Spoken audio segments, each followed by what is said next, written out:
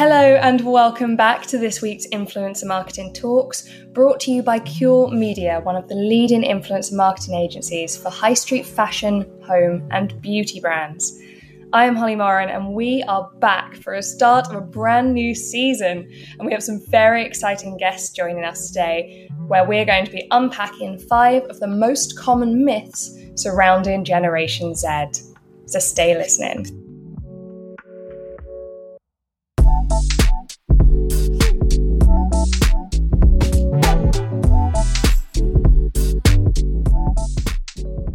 So today I am extremely lucky to be joined by Kat Agostino and Jay Richards, the co-founders of Imagine Insights. And I'll let you put this in your own words in a second, because I'm sure you'll do a much better job of explaining it. But it's a Gen Z specialist intelligence agency, right? I actually quite like that. I've never heard that one before. That's a good one. We'll stick with that. But we're so excited to share your insights, share your expertise with our listeners today, particularly because, we found from our own research that Gen Z is an audience marketers really aren't comfortable with. They're not confident in their understanding of this generation. They don't feel secure in communicating with them. So to be able to share your expertise, your specialism, will be super valuable to our listeners today. So thank you to you both for taking the time to join us. Thanks for having us. So today we're going to be myth busting, right? So we've got 5 kind of areas that we've identified where there are common misconceptions, things people just don't really grasp about this audience. And we're going to deconstruct them, take them apart, and make sure people have a better idea of how this generation is engaging with the world and with the media and the internet.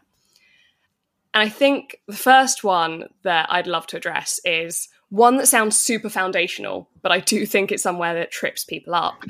And that's the myth that Gen Z are children. But you hear it, don't you? I sometimes make the mistake of still thinking of them as the crazy kids of the internet age. And I'm only a millennial. I think I'm in touch with the society. Same as us. Yeah. But that's why we surround ourselves with Gen Z employees as well as our community to make sure. And that's actually kind of perfect, because at the top end of this generation, they're in their mid-20s, they are in your office, they are your colleagues, they are fully grown adults influencing the world and the workspaces around them. And that's changing the way I think work has to exist, what we mean when we talk about working in the modern age. And one of the first things that I'm curious about is, I feel like your career has for a long time been kind of the main signifier of your success in life. Yeah. Certainly for for our generation, for our parents' generations, this was really apparent. And I wonder whether you think that's something that's going to hold. Maybe Jay, this can be one for you, whether that's going to hold as Gen Z become more prominent in the workplace. Yeah, good question. Firstly, just to start off, thank you again for having us. So top line who we are. I'm Jay Richards from Imagine Insights, is my co-founder Kat. We enable brands at Amazon Prime Video to crowdsource quantitative insight from our Gen Z community within 72 hours. But I know people will be like, who the hell are these people? Top line view of who we are. But yeah, I think the challenge is that Gen Z technically are aged between 10 years old to 26. So in some ways, a lot of them are still children. So people aren't wrong with thinking that they're children, but people are also wrong when they don't realize they're actually already in the workplace. And I definitely think going into over the next decade, I definitely think there's going to be still a focus on career being a sign of success, because I just think that's ingrained in human beings. Realistically, we're all designed to want to work, to want to do something, because the devil makes work for idle hands, right? So it's kind of like we just want to get stuff done. And I definitely think that's still something that's going to happen over the next few years. But what I think there's going to be a change in is how much people's self-worth is tied up within their career. And I think historically, a lot of us, our self-worth is tied up in how well we did in our career or how people perceived us. We wanted to be the ones on the quote-unquote podcast or winning the awards. And I think there's going to be a shift in that where people are saying, actually, you know what, I just want a healthy lifestyle. So work fits into that healthy lifestyle.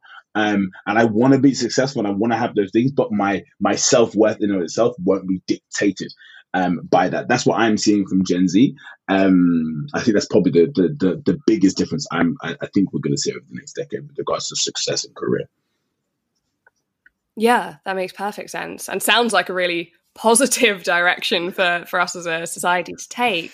And you mentioned a few things there, Jay, that are going to be important to this generation within the workplace, within their career. But Kat, are there any more elements that are going to factor into how they decide where they go in their career? What's going to be important to them in their working lives? Yeah, it's a really good question. I think there's so many things, everything from culture and inclusivity. So for us as millennials, we'll know that, we're still fighting for an inclusive workforce, and, the fact that D&I is like so talked about all the time, but actually this generation expect that. They expect to come into a workforce that, it is diverse, it is inclusive. Things are set up for different types of people from different backgrounds, no matter what their circumstance, to be able to work in the same organisation as them. And I think, coming with that culture, something that we talk about as a business all the time, is that, in order to keep people, in order to, maintain a positive workforce, in order to get an amazing output from what you're trying to do, no matter what your business, you have to have a good culture. A good culture is everything from ensuring that your team can be heard, that they have opinions that are taken seriously, that they have the right interaction with people, that, if that's what they need, be that virtual or in person. But I think all of these ways are just now sort of expected from this generation, as opposed to why should we have to fight for this? This is just how it should be. Yeah, I think it's the difference of going from nice to haves to non-negotiables, right? Yes. So what impact can we expect that to have on the workplace? How are companies going to have to adapt, do you think? I think it sort of ties into that culture piece, which is, how do you create a great working culture? And that is by being flexible, or, whether that's allowing remote working, whether that's a hybrid role, getting away from this stigma that is always has to be 9 to 5, or you have to be at your desk at this time and you have to be at a certain location. And, for us, again, it's great. We've been able to build this business with these things in mind. So, this morning's call, we've got someone that's, their train's delayed, so they're doing their call at the tube station in between, like tubes going, past them. And then, on the other side, it might be in another country and having a call. And I think that stuff as well it all plays into that piece about culture. And, you're happier as a result of that if you're, not necessarily, and okay, there are certain careers where I get you do have to be in, if you're doing shift work or whatever that might be.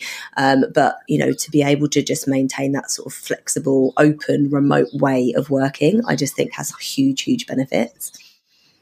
For sure. And one of the things that stood out for me that you just said there, and that I think will probably lead quite nicely onto the second myth, is the importance on diversity, the expectation of work going into a more positive direction. And one of the myths that I think perpetuates still is this idea that Gen Z are all kind of, they're bedroom nihilists. They have no faith in humanity. They just want to be left alone to sit in the corner of their dark bedroom, which is kind of, I guess that's a pervasive myth about teenagers or the youth, for want of a better word. But, we've talked about the priority Gen Z are placing on happiness in their working life. And I know more broadly from your research, I saw that you found 68% of Gen Z do feel optimistic about the year ahead. But that doesn't seem totally holistic. It's not all rosy, unfortunately. What are the biggest concerns for this generation that you found, Kat? I mean, firstly, that report, and, there's so many great nuggets of information in that report. And, it was lovely to read that people are feeling optimistic. This generation are optimistic. But of course, there are still challenges. And, we have to look back on the last couple of years. And, I don't want to talk about the pandemic for the whole time, because we could all do that. But we do have to remember that the impact that had was that, relationships, and whether that is your colleagues or your friends or your family or whatever relationships you have have within your life for this generation is that a lot of those were really challenged. So, you weren't seeing people as much in person. You couldn't have that same social connection. And so I think rebuilding those relationships and being able to get out more and kind of, nurture those is definitely it's less of a concern, but I guess a want. And I think there was also from our report a really big emphasis on wanting to enjoy life. And that is, yes, think about your career and future planning, but actually lots of people said they just want to go out and they want to travel and they want to, go to see live music, because these are all the things that people missed out on. And especially for, that age group where you are starting to go out a lot more and kind of come into your 20s, that's a big change period from kind of being earlier on as a Gen Zer. So I think, all of those things are sort of playing a big part into the happiness and to future gazing and kind of, the now versus, what's coming. Yeah. And a lot of the things you mentioned there are very social. You talked about the fact that this generation, after 2 pretty rough, isolating years, are kind of desperate to rebuild those relationships. And I know that you found in your research that loneliness is a real concern for this generation. Jay, I wonder if you have any thoughts about the role kind of social media and the hyper-connectivity that comes with being a member of Gen Z, whether that's contributing to the loneliness, whether it can help alleviate the loneliness, what role that's going to play for them. I think historically, before the pandemic, I definitely think there would have been social media would have had a detrimental effect on people's mental health. I think the shift that happened in the pandemic was that people began to realize how they could use it to improve their mental health, which then just pivoted their mindset towards social media in general. So a lot of Gen Z you see are more likely to take sabbaticals from social media than other generations, just because they know, okay, if I can take a sabbatical, because I know it has a place. So social media has a place in their lives, but it doesn't have to dictate their lives. And I think with millennials, because we were the first generation really to engage with social media at such a young age. So we kind of just realized, we just had our perfect lives on there, and they kind of just like consumed us. And with Gen Z, they were able to, like I did with my older brother, I was able to watch the mistakes he made as he got older, and then not make those same mistakes. That's what they did with us. They just watched how we existed on social media and then didn't make those same mistakes. So instead of allowing social media to be a quote unquote hindrance or a detrimental for their mental health, they've actually seen it and gone, you know what, actually I can make it so I can use it where it's needed. And for me, when I'm speaking about them, speaking from their aspect, for them, it's going, actually, you know what, as a generation, it's a great way to connect with friends. I can say, so, say for example, Nick in our team, he always says like, I'm going to talk with a friend tonight. And he always talks about talking with them like on Zoom or Google or FaceTime or whatever. So to him, using these things, using these platforms, using Instagram, using TikTok, it's enabling them to stay connected and make friends all around the world, but not allow it to consume their lives, which is a mistake I feel like we made as millennials, where it consumed our lives and it didn't just have its place. With Gen Z, you see they've had time just to think. So it's not that they're any better than us, they've just had time to think and look at the data and go, actually, this isn't something that I want for my life. So they're very much having that balance. So I definitely think loneliness will always play a part in every human being's life, but they use social media to actually improve their mental health. Not entirely across the entire generation. That's a very sweeping statement, but in general, that's what we're saying. Sure. But we're always going to talk about groups. That is the way we have to work. Yeah. Individuals will always exist, but these are the general trends. And I think it's totally something I see, that they are using social media much more as a tool rather than a tether that I think the millennial, our generation got kind of trapped into, unfortunately. Now, one of the other big areas that I really think refutes this idea that Gen Z, don't care and just want to be left on to their own devices is, and this is something we saw in our research, I know you guys also found, the importance of sustainability to this generation. It's something that they're really focusing on. It's something that's really dictating, from what we see, how they live their daily lives. But I wonder, Kat, if you have any insights to share around what you're seeing from the generation in that regard. Yeah, I mean, we talk a lot about this with our community, and it came out in our report, but it also comes out just generally when we're talking with them all the time. And I think, sustainability is up there. Of course, the desire is there for Gen Z to want to be more sustainable, and that comes from, I think just environmental concerns being far heightened. I think there's food choices. There's a lot more veganism now than there was quite a few years ago. So I think that kind of desire to want to protect the planet and help as much as possible is for sure there. But I think when it comes to things like fashion, and that's often what people relate sustainability to, even though it's not just about fashion, which I guess is another myth in itself. But when it comes to that, I think the desire is there, but it's that catch-22 of cost versus desire, right? So if you are not a pre-loved brand and if you're a fast fashion brand, then unfortunately that sustainability element isn't there as frequently. So yes, I want to buy sustainable clothes, for example, but actually can I afford to? So I think the flip side of that is there's real need for brands to address this. So if you want Gen Z to buy your products, whatever that product is, and sustainability is a factor for them, how do you make your product more sustainable?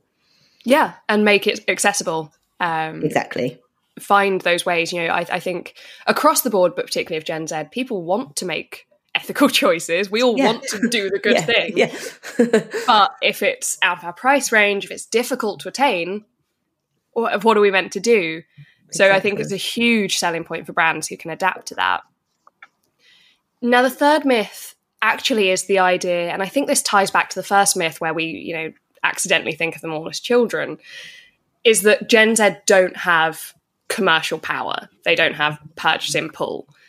And that maybe this is where some of the confusion for marketers lies, because maybe they're not regarded as worthy of investment and research because we think of them as kids. They're not buying stuff, therefore we don't need to directly appeal to them. But of course, that's not true.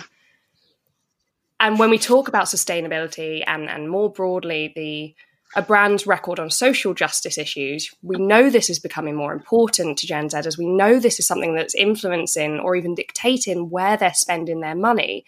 And we found that played a bigger role for this generation than any other age group. So, Jay, between those two things, do you think brands do need to be more conscious of the messaging they're putting out to this generation? Yeah, definitely. I think that like with any generation, because the thing is this, like I alluded to a second ago, as marketers, one of our favorite things to do is to categorize generations, because if we're being honest, it's just easier to sell stuff if we categorize people. Yeah. And I think it's not just true of Gen Z, it's true of all generations. I think the great marketers spend the time to understand what their target audience actually wants from them, and what each target audience wants from a demographic is going to be different. From a brand, is going to be different. And I think what's happened over the last, dare I say, 20 years is we've moved away from a data approach. Social media has caused a lot of brands to move away from a data approach and trust within the platforms that they're paying to promote stuff. So whether it's Facebook, Instagram, TikTok, whatever it may be. And we've gone, actually, you know what? As long as my likes and engagement is up, it must be great for my business. And I think the best thing a brand can do is actually engage in a conversation with your target consumer and actually ask them what they want to see from you, and then shut up and listen. And I think when we do that, we then are able to actually build things that people want instead of building things that we think that people want. And the latter is the thing that a lot of us do really, really well. I do this all the time. I will talk to Kat. Kat will tell me one thing and I will hear what I want to hear. And then instead of actually asking and going, hey, Kat, is this what you said? I'm actually just I'm just thinking to myself, this is what Kat said. And I'm going to go off and do this. And I'm very good at doing that. But as marketers and as brands, that's what we do as well. We don't really take our time to listen and understand. And the thing is, with this generation, if you don't take that time, different to previous generations, with previous generations, you could do that and get away with it. With this generation, you do that and they can just drag you on social media. So you can't make those mistakes. So if we take the time to understand what they want, and that doesn't even have to be done with platforms like ourselves. You can do this directly via your social media platforms, directly with them.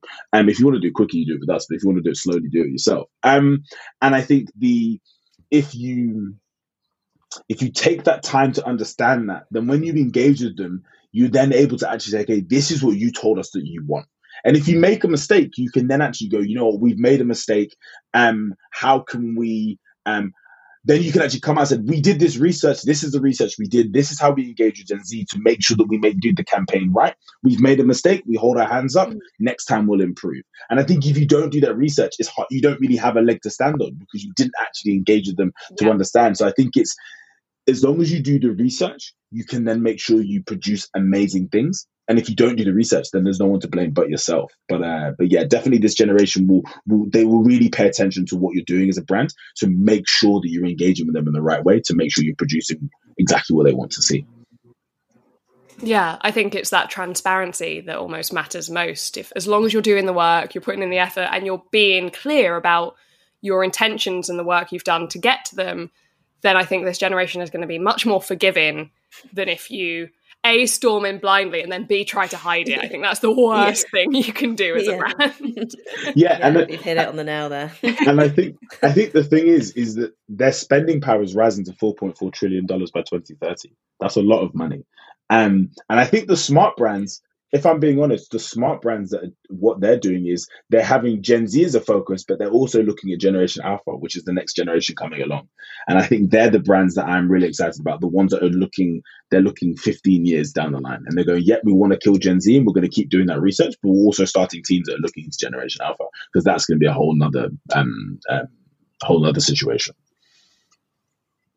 I think we just got a secret insight into Imagine Insights business strategy. 5-year plan, it's revealed. This is the drop. Yeah, you heard it here first. Jay's giving it all away.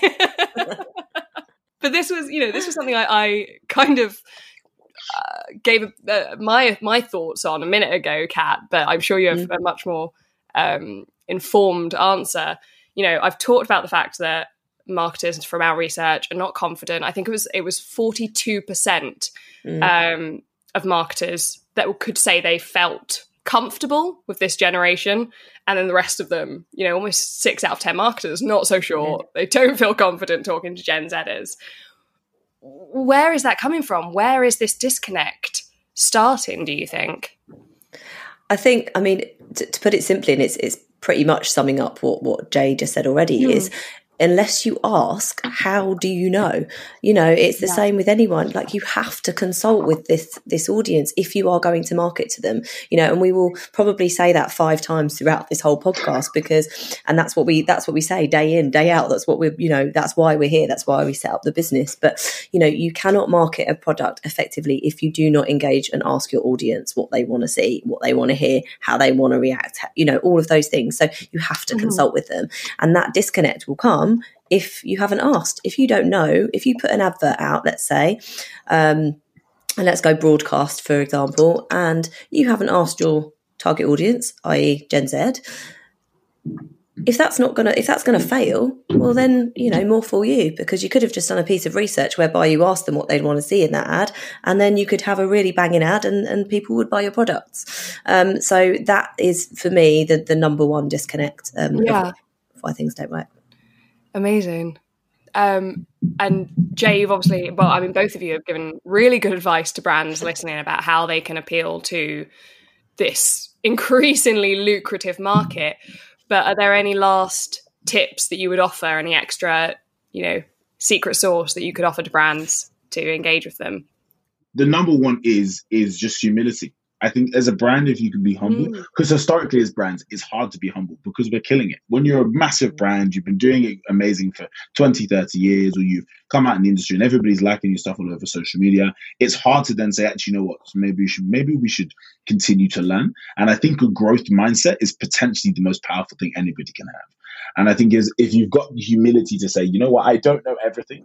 I want to learn something, and I'm going to be humble enough to take the time and listen. I think as a brand, you're only going to win. I think you're only going to continue to progress and move forward. So that would be the main thing. Just be humble enough to listen, for sure. For sure, definitely. We've all seen brands make mistakes, and the ones that I remember coming out of those mistakes better were, as you say, the ones that held their hands up and went, oops, we messed up, and not the ones that doubled down and tried to bury their mistakes. So I think the next myth that I'd like to take apart, to bust, is, and we touched upon it earlier, is the idea that Gen Z are all about fast fashion. You know, these fast fashion digital native brands have sprung out kind of out of nowhere. They've become overnight successes. And a lot of the focus has been on the fact that Gen Z are driving this industry. And I think there's an alignment here between what people think, how people think Gen Z shop, and the general awareness of kind of consumer cynicism, that people don't trust brands, they're not invested in them, and so they're just going to look for the easiest way to spend their money. And you guys had some pretty damning findings about trust in brands generally from this audience, from Gen Zers. Is there anything you would mind sharing with that, with respect to that, Jay? Yeah, so the percentage that you're discussing is that 0% of our, so we basically got our community to rank the people or sectors that they trusted. So it was everything from like scientists to your parents, to your grandparents, friends, brands, newspapers, whatever it may be. And brands came down as 0%. 0% of our community said that they trusted brands. I know, ouch, right? Which is painful, right? It's like a punch in the face. But I think the interesting thing around that is that as brands, we've rested on our laurels. And I think it's very much, we've just assumed that people liked us without actually realizing that people just used us based upon convenience. And the thing that we're seeing with Gen Z is that they're seeing completely different to all other generations. They're seeing brands as interchangeable. So say, for example, with Gen Xers, there was a massive love for Coca-Cola. They would start drinking Coke as a child, and then they would drink Coke all the way to the end of their existence. And some of them had all of the bottles of Coke that have ever come, and all things like that. They're massive fans of Coke, and they wouldn't drink anything else. With Gen Z, they just see brands as interchangeable. If Pepsi comes out with a better drink, they will drink that. If Coke comes out with a better drink, they'll drink that. If they're using Waze, they'll use Waze. But then if Google Maps comes out with a better way of using a map, they'll just use that. If they're using Boohoo, that's great. But then if Pretty Little Thing has they just don't care. For them, it's all interchangeable. And one of the main reasons that they're doing that is because they're just understanding themselves. They're testing, learning, they're A/B testing what works for them. And what will happen is over time, that will solidify. And brands have an amazing opportunity right now to solidify themselves with this demographic, enable them to fall in love with them by building that brand equity, that brand love, which will last for an extended period of time. And I think the Kat alluded to earlier, she eloquently explained the idea of really just when you're engaging with this demographic, it's understanding that at the moment they're broke. They're literally broke. We've all been there. Like you grew up, we had no money, so we just bought the things that were cheap. But what will happen is they will ditch these fast fashion brands as they start to make more money. As they start to make more money, they will ditch these fast fashion brands and they will move to more sustainable brands because they can afford to. At the moment, they can't. So they're just spending cheap. But that will change. And then you'll be able to loop in Generation Alpha and so on and so on. But if they're more savvy, they may not buy from your company. So I think there's going to be a shift. I think probably, if I'm going to put my hat on it, I would say in the next 5 years, there'll be a shift. And they'll stop spending with these fast fashion brands, and there'll be a lot of layoffs. But yeah, scary or really positive, depending on which way you look at it. You know, exactly. This is the direction we have to go as a planet, as a people. So, and this is the generation that seem to be making serious moves on that. You know, millennials talked a good game, but I'm not sure we've lived up to it, to be honest. Yeah. Whereas Gen Z really seem to be putting, once they have money, they do seem to be putting their money where their mouth is. Yeah. Mm-hmm. And brands are obviously desperate to respond to that. And we see that at the highest level, you know, the really premium, sustainable fashion lines. But we also see high street lines are kind of trying to get in on it. And I think the danger is that they're seen as trying to cash in on it. And this is something I think Gen Z are particularly savvy to. They see right through this, okay? And that's where you get the accusations of greenwashing. That's where you get brands dragged on social media for doing these sustainable lines that you actually then find out are about 5% recycled fabrics or something, and then 95% the same jersey we've always been buying. how can brands, I guess my question to you, Jay, is how can brands respond to that? How can they, or more broadly, how can brands communicate with Gen Zers in a way that's going to make them appear authentic to this audience? So, say for example, I'll answer your first question. Your first question first, because that's probably just all the answer questions. But anyway, the interesting thing for brands is that if you make a mistake, the best thing you can do is come out and put your hands up and explain what you're going to do next. I think the biggest challenge that we have is that brands think that once we've made a mistake, we kind of just we put out our PR piece, but then we don't really talk about what we're going to do next. And I think it's the next steps that's most important. This is the mistake we've made. Here are our clear next steps. Here's our 1 year, 2 year, 3 year, 5 year, and decade long strategy about how we're going to improve this. And I think if a brand does that and does that well, they'll win. And you had this issue when one of the big fast fashion brands, it was found out that they had there was a factory that collapsed somewhere in the world, and it was their factory and the working conditions were horrible and so on and so on. And they kind of just brushed it on the rug and kept it moving. And I think that will work in the short term, but over an extended period of time, Gen Z just in their mind, they've just remembered that. Same with me. I just remember it in the back of my mind, and then once at a later stage when I can ditch that brand, I will ditch them because I'll just remember how they acted. And I think the most powerful thing a brand can do is really just make sure that they're honest and upfront. And then going back to, and Kat said we were going to do this, we're just banging the drum for research. Just do your research. Just talk to them. It's not that hard. You don't even need to use you don't even need to know an agency or a platform to do it. You can do it yourself via social media, engage with them in the comments. It's a longer process, and I understand that. It's a longer process, and your boss is going to say, no, we've got Q1, Q2 coming up, we've got Q3 coming up. Let's focus on this and focus. And you have to just go, yo, if we don't do this now, we're going to be screwed. It's going to absolutely screw us later on. Yeah. So either we put this time in to do the work now, and it will benefit us over the next 5 years, or we don't, and we run quarter to quarter, and then in 10 years' time we won't exist. So it's the long-term play versus the short-term play, really, if I'm being honest. Yeah. So true. Or option C, you go to an agency like Imagine Insights, and you get 72-hour turnaround. Or that. I mean, or that. We'll pay you £20 later. We'll pay you £20 later. Thank you. The last myth I think we'll tackle today is this idea that Gen Zers are all these kind of celeb wannabes. And I think that's something that stemmed from the pervasiveness of social media and kind of the different ways that much older generations use it compared to younger generations. And it's quite a judgmental myth, so I really want us to kind of shred this one. But it relates to the social media elements relates to that kind of brand cynicism, I think. And it's often why we work in influencer marketing, because we know that particularly younger consumers have much more faith in their family, in their friends, and also in online personas. They trust influencers to make recommendations if it's done the right way. And this is something that we spend a lot of time educating brands about. The kind of one-shot ad doesn't really work anymore in our experience because it's an ad. It's very transparently an ad. People can see it and they don't trust it.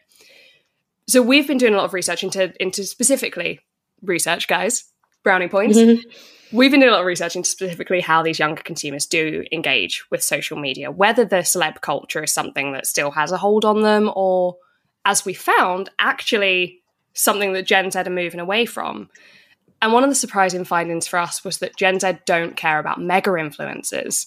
And these are the 100,000 plus followers, the really giants of the social media age, who I think were a very big deal for our generation. You only have to look at Keeping Up with the Kardashians to see what social media can do for people. And if anything, we saw that actually Gen Zers preferred smaller accounts to follow and to engage with. And that was a really interesting finding for us. It's something we suspected, but it's nice to have it confirmed. And I wonder, maybe for you, Kat, whether you had any thoughts on why that might be. Yeah, I mean, it's a really interesting one to unpick. And I know you've done a whole lot of research on this. And I think it comes back to that thing of, and even it doesn't have to be Gen Z, but I know we're speaking about, but even for us as millennials, you want to see people that are like you. And, we've talked quite a lot about this in, other interviews that we've done around people feeling more comfortable when they see people who look like them, right? So I want to see someone that is of mixed heritage background, that is 5'2", that is from South London, but talks like they're from South London, because that is going to appeal to me, and there's so many different people out there. So how do you identify with people? These are ads, right? So how do you identify with people that are in these ads? And the only way that you can really, truly do that is if you see someone that has similarities, characteristics, or something that you are particularly interested in, and that's the way you resonate. And I think, that has been why platforms like TikTok have done so well, because that sort of, the quality of the video and the way that the style of the videos that are recorded are just about you, right? And so you can, I still believe that you can be a huge celebrity, but if you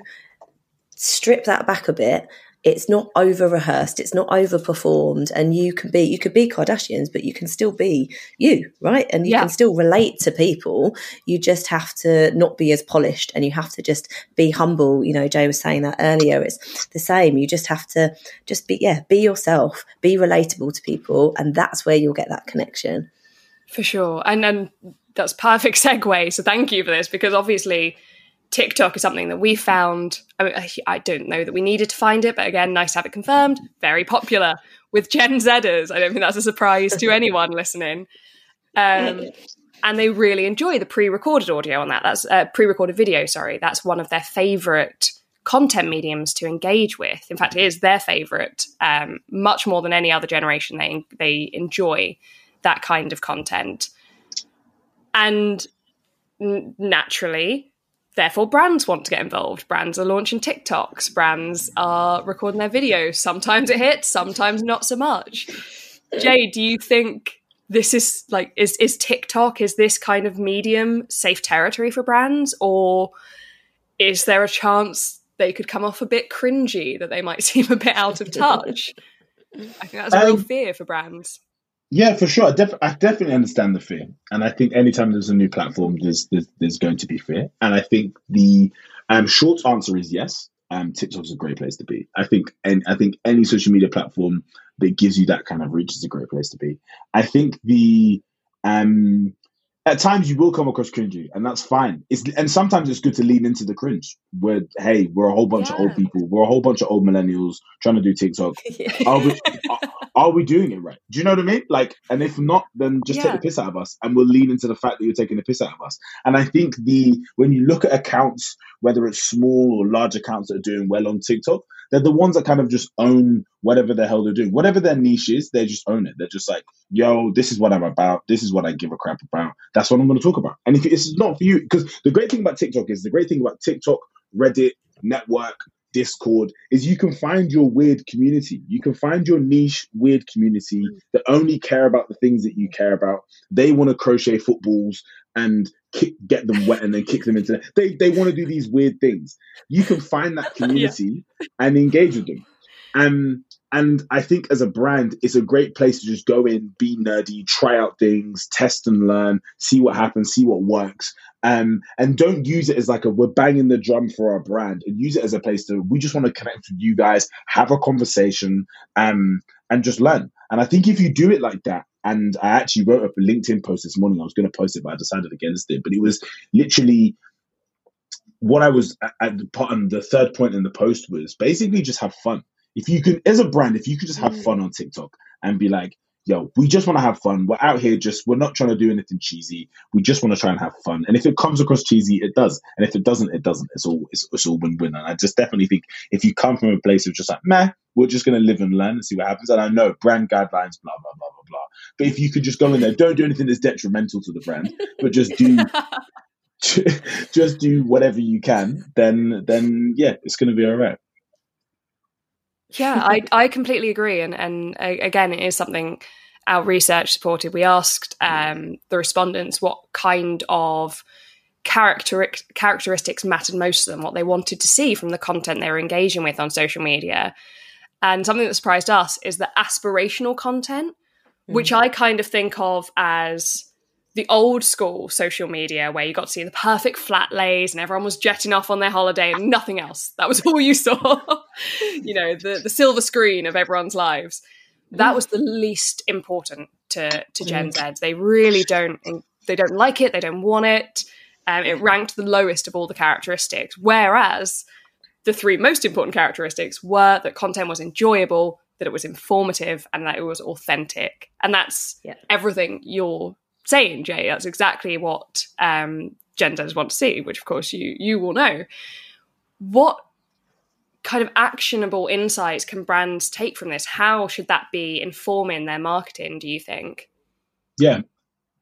The funny thing is that I started my own personal TikTok in like November last year, and I just wanted to just test it out and see. Like, I did a whole bunch of things on there. So I did, like, I sung, I danced, I tried to do funny videos, I tried to do cheesy, I tried to do like a whole bunch of things, and I just couldn't get any of it to work. Like, nobody was engaging with it. I was like, what is going on? Like, I was like, I'm hilarious. Why is this not working? And I was doing this, and then somebody commented and was like, dude, I love your outfit. And I was like, what? And then another person commented, I love your outfits. And I was like, what's going on? And I thought, let me just start posting about my outfits. So I wasn't talking, wasn't saying anything. I was just posting random stuff about my outfits, like putting this together with this piece and da. And it began to really pick up. And then it went from like 5,000 views to 20,000. And I was like, oh, wow, people, they want to see the outfits. And then what I realized was people were going like, okay, so where are you wearing this outfit? I was like, oh, I'm wearing this outfit to go do this. And people were liking the fact that they could kind of see into my life. So what I thought people wanted to see from me wasn't what people wanted to see. And then like the other day, my motorbike got stolen, and I was like, I did a video and I was like, my motorbike just got stolen, but my outfit looks great. And people were like, I love this. I love the fact that you're super honest about the fact that your motorbike got nicked, but at the same time you're talking about your outfit. And I think I 100% relate to the 3 points that you made. It was the three key characteristics, because when I realized the first way I was trying to engage on TikTok was aspirational and singing and dancing and blah blah blah blah blah, trying to be whatever. And then the second way was kind of just like, these are my clothes. If you're interested, you watch it. If you don't, it doesn't really matter. And I see with brands, they're coming onto TikTok and they're still trying to do that first way. And my favorite thing about TikTok is the influencers that were killing it on Instagram are having an absolute mare on TikTok. And it makes me so happy. Yeah. So I'm just like, it sucks for you. You're irrelevant on here. That's such a shame. And I think it's amazing because it's a beautiful opportunity for brands to come in and go, actually, no, we can strip away the playbook, strip away everything we assumed, and just create fun, interesting things and see what people think. And the great thing is, like I was saying a second ago, you can just test and learn at scale. You can create copious amounts of videos all day, every day, and just pump stuff out and just keep pumping out, sending. You could do 20 videos a day if you wanted to. Just get your team creating like crazy, running around the office, like doing whatever the hell they want, just get absolutely insane. And then when something catches on, you then go, okay, that's what we're going to do. And you see this with Duolingo, their TikTok. You see them in the early days on their TikTok. Ryanair. It was just test and learn. Ryanair, exactly the same, just test and learn. Then they found what worked, and then they just went gangbusters with it. And I think that's the key. You just got to just have fun with it and realize it's just the antithesis of what Instagram was. So doing the whole, we're just going to take what we're posting on Instagram and then post it to thingy. Yeah, good luck, man. Like, good luck.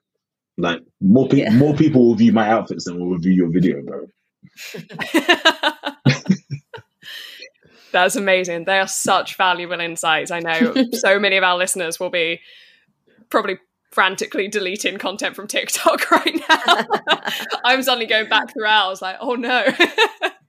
But yeah, like we talked about, it's okay to make mistakes. Just move on. Just keep progressing, keep researching, develop who you are, what you're offering your audience, what you're bringing to the table. And I think Gen Z respects that. Now, listen, I have taken up way too much of your time already, but I'm so grateful for everything you've shared today, guys. It's been amazing talking to you. Where can people go? I've gone on and on about your research. So where can people go to find it? So if you go to our website, so www.imagineinsights.com, there is a section for the report there. So you just need to fill in an email and that will get sent to you. And it's definitely worth the read. It really is, because there's a few in different categories, but I honed in on the brutally honest one, and it is that's accurate. That is accurate. Yeah. Prepare to be disappointed. Prepare to have to move in on your strategy. It needs totally changing. Listen, thank you so much, guys. Thank you. Thank you so much for joining us for this week's Influencer Marketing Talks. We hope you've learned something, probably quite a lot from Kat and Jay. What an amazing start to season 4. Do tune back in next week for a new episode of Influence Marketing Talks, brought to you by Cure Media.